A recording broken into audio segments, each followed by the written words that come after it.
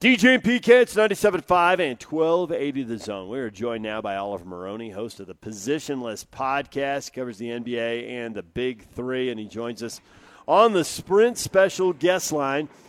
Sprint's a national network built for unlimited service with great deals on great devices every day. Visit the local Sprint store near you. Oliver, good morning. Hey, good morning. How's it going? Good. So, Oliver, the countdown is on to free agency on Sunday. What are you expecting? Or is it really, even at this point, you don't dare predict because you just look foolish because someone can just change their mind just because they change their mind, and that's the way it is? Man, it's tough. I think the one thing that sticks out to me is, New York, L.A., historically big markets that have gotten big-name free agents, but not in recent memory, are potentially in the running for some of these guys. You talk about Kyrie Irving, you talk about Kawhi Leonard, Kevin Durant, some of the other names that have been floated out there. And then you have these second tier, I guess, in those big markets with the Clippers and the Nets that could be vying for those same guys. And I think it's interesting because we've never really seen that before in the NBA. So for me, it's the big markets and what ends up happening there. Do free agents end up coming because of the name? Do they come because they have stability there? They like the coaching. They like the culture. So I think just the idea behind each free agent's decision and why they choose where they choose, I think is the most interesting part of this whole portion of the summer. So I agree with all that. I'm also interested in particularly the West. Obviously, the Jazz are in the West, and we follow the West big time, inside and out. And we've seen, the Lakers have made the move. The Jazz have the Mike Conley thing. The Clippers, we're seeing about Kawhi Leonard. Houston, we're not sure what's going on. I'm wondering about a couple of teams that are in direct competition for the Jazz, literally even in their division, with Portland and Denver, with people doing things, with teams around them doing things. What do you see them doing? Yeah, I think Portland is in a position where they could potentially offload a couple of these contracts. They have a lot of expiring contracts now. I think Evan Turner's in that situation. Al-Farouq Aminu is a free agent at this point.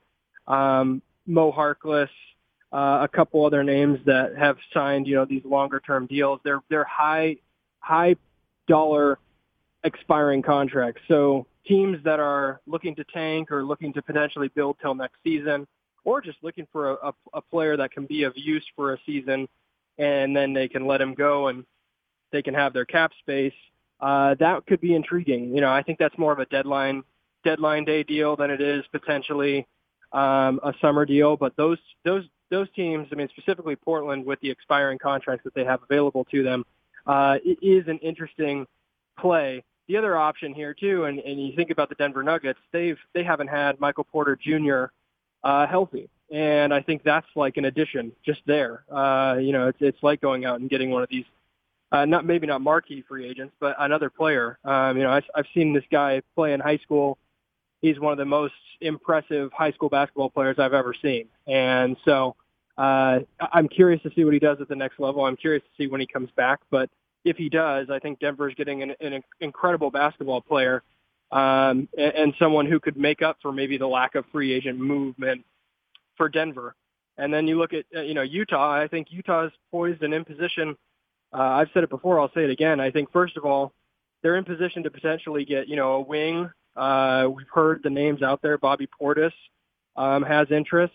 And there's a few other guys I think that would have interest in a team like Utah, specifically when you add a guy like Mike Conley to the mix. Mike Conley spoke with me not too long ago and said his number one goal in the NBA right now is to win a championship. So I think Utah traded for him with that idea in mind. And I wouldn't be shocked to see them make a couple of more moves before the summer's over. Do you think Houston, for all the talk about – okay, the stars don't get along, the GM is promising that there's going to be changes, is that really going to happen? Or given the contracts and the way they're structured and the big money, they are who they are? I think, they still have some flexibility. We saw what Daryl Morey did leading up to February and right after, buyout season, getting a guy like Austin Rivers for nothing, getting a guy like Amon Shumpert for a first-round pick. So he's capable of making moves and being flexible and doing the right thing. So I think, they still have some flexibility, even though the cap space doesn't tell you they do. I think they still do. And I think they can go out there and make some moves, make some noise if they'd like to.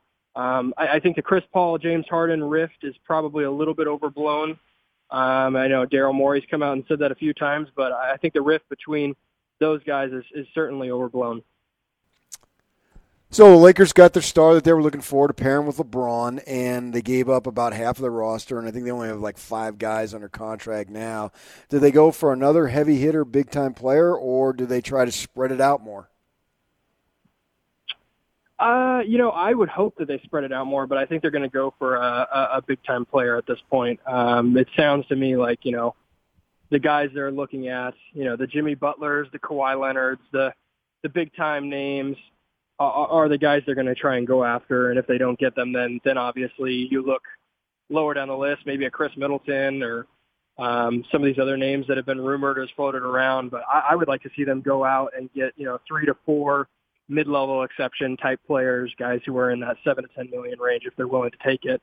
And, a guy like JJ Redick, maybe a guy like Patrick Beverley, guys like that, and start establishing kind of a culture and get guys around those two to make them better.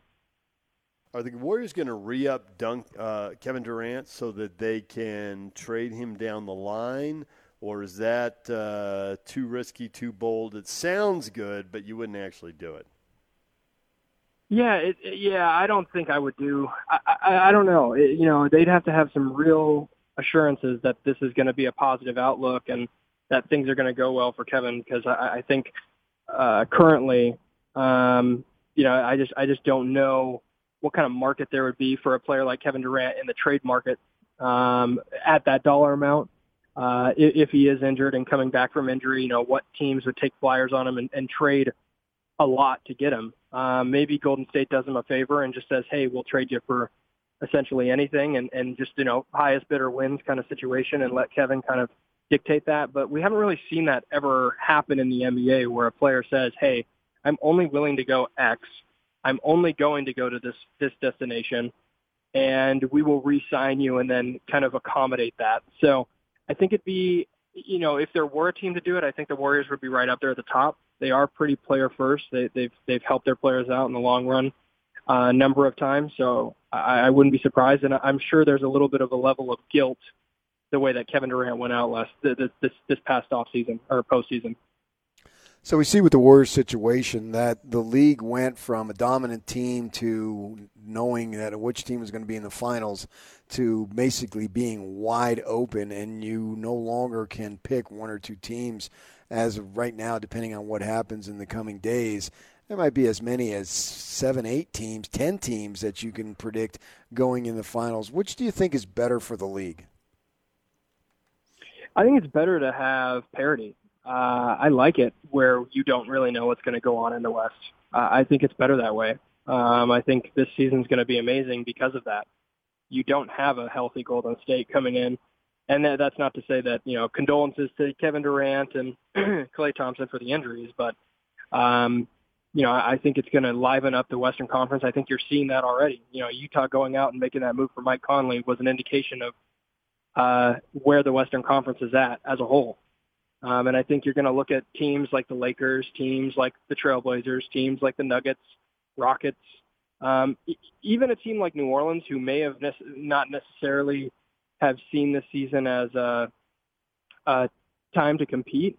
I think they should even look at themselves and say, hey, we have a ton of draft picks. We have a ton of players. We've got a transcendent guy in Zion, and obviously you add that to Drew Holiday, an all-defense and all-NBA guy. I think they have a real shot. If they can get somebody in free agency, they've got the cap space to do it. They could make it happen, and that would be a team that could compete too. So I don't think there's necessarily one team out there that's going to be able to take the reins, and I like it that way. I think it adds, like I said, more parity. I think it adds more excitement to the league. There's this level of unknown and uncertainty that I think we can appreciate as basketball fans, and not to say the Warriors aren't amazing to watch or incredible to see, but I think it's time for a change, and I think that's coming this season. Oliver Maroney, host of the Positionless Podcast, covers the NBA in Big Three, joining us here. If Kawhi Leonard stays in Toronto, what is the Clippers' plan B? Boy. I mean, re-sign Patrick Beverley and probably go out and try and get a guy like Chris Middleton is my guess. Maybe go out and try and make a move if you need to make one. But I think they're going to be smart. You know, that organization has been ran, past 2 seasons ago. They've been ran very well, and they've been strategic in their approach. They've finally built up to this. They've done all the right things. They've done quick rebuilds now and have a bunch of pieces. But I think they're going to, be smart and be diligent about it. They're not going to go out and spend $100 million on a player if they don't think he's worth it. So I don't think they're going to be – look, they may be panicking right now because they thought they were going to get Kawhi, but even without, I think they have tons of opportunity to add lower name free agents that could potentially give them the edge in a Western Conference Finals playoff series. If Favors doesn't stay here in Utah, where do you think he would end up? That's a great question. Boston's been kind of the place that I have thought about, but I think there's a lot of teams that would be interested. Throw potentially your division rivals into the mix. Even a team like maybe Denver, maybe Portland.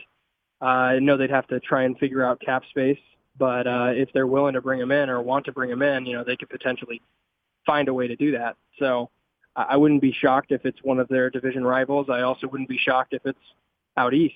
Obviously Boston, I think, is going to have a lot of cap space at this point with the Al Horford and Kyrie Irvings of the world taking a back seat and kind of figuring out what they want to do in free agency. But, there's a few different teams I think that would fit. And then obviously can't rule out, a team like LA or a team like New York, just in case, they swing for the fences and don't get anybody. That may be their backup plan. You mentioned LA. Things really fell apart for them. Last summer they got LeBron, but they thought they'd get someone else, and they didn't. They get off to a good start. LeBron gets hurt. Now they get AD. They want to get somebody else that's not sure. Are they really going to be a lot better, or is there a chance that they're going to wash, rinse, repeat here and have another really disappointing year? Yeah, I'm a little bit – I'm skeptical. Look, they're 2 great players. I'm sure they can lead them to a playoff berth. I guess you could say at this point, because LA hasn't been in the playoffs for quite some time. But, who do you have around them? That's a big question. I'm sure guys like Carmelo Anthony and people like that could be mentioned as, potential minimum guys that would put on the Lakers uniform and play. But, is that really going to help them achieve the goal of winning a championship? And I just don't know. I think there's a lot of unknowns, even with Anthony Davis and his health. And then you add in LeBron James with as many minutes as he's played. He's had some time off, but there is still a lot of room for skepticism about him coming back and playing at that exact level for the rest of this year and maybe next year. That window is pretty short. So I don't know. I am a little bit skeptical in the way that they're doing this. I think the trade that they made was a little bit desperate. Obviously, you go out and you get a guy like Anthony Davis, transcendent, top 5 player when he's healthy, but they gave up a lot, and they wagered a lot of their future for it. And I actually, when you get the impression from the front office just a couple of seasons ago that they're going to do this differently, quote unquote, than what Cleveland did with LeBron James. And now they're just basically replicating what they're doing, which is offloading everything for the future, wagering their future, gambling everything, and going after guys now, win now. And you have to do that with LeBron James. I understand that, but I think you do have to be strategic and diligent, which I don't think they necessarily have been. You think this Rich Paul situation with him, with LeBron, and then Anthony Davis basically, having a lot of influence on this, is this something that the league needs to be aware of as far as a problem, or does it go away when LeBron retires? I don't think we need to be. This is LeBron not helping, but I think this is LeBron putting his guy in the right situation, and then his guy can, doing the greatest negotiating that he possibly can. You've seen guys like Kentavious Caldwell-Pope and guys like that from the Lakers organization get paid. But I think that's what the position that they put the Lakers in, So I think the only front office that I've seen operate with Clutch well is David Griffin and the Cleveland Cavaliers when they were together. I think that was a solid push come to shove kind of relationship, and I think they did a good job of not overpaying all the time, getting the guys that LeBron wanted at the same time, and having some consistency there. But they didn't allow the Clutch Sports brand to dictate everything. And it does sometimes feel like at the current moment that is the case, that they're going after Clutch guys and they're drafting Clutch players and things like that. But I don't know if that's necessarily, if we can put those two together. Anthony Davis is a top 5 player. Every team in the NBA would want him. And then you take a look at the draft pick that they got. He's 18. He's got tons of talent. Probably should have been picked earlier. So maybe these are just coincidence and not necessarily something that Clutch has any impact on, but maybe just a benefit for the Lakers to have, the same guy repping a bunch of their players, because that may benefit them in the long run. So I don't think there's a huge issue with it. I do think that, like everything with LeBron and the way he conducts himself, I think he's very, very precise and calculated and understands every move that they're making. So, I wouldn't say it's a bad thing, but I definitely see where people could see it that way. Oliver, we appreciate a few minutes. Thanks for joining us, and good luck covering free agency. It's going to be crazy. It'll be fun. Thank you very much.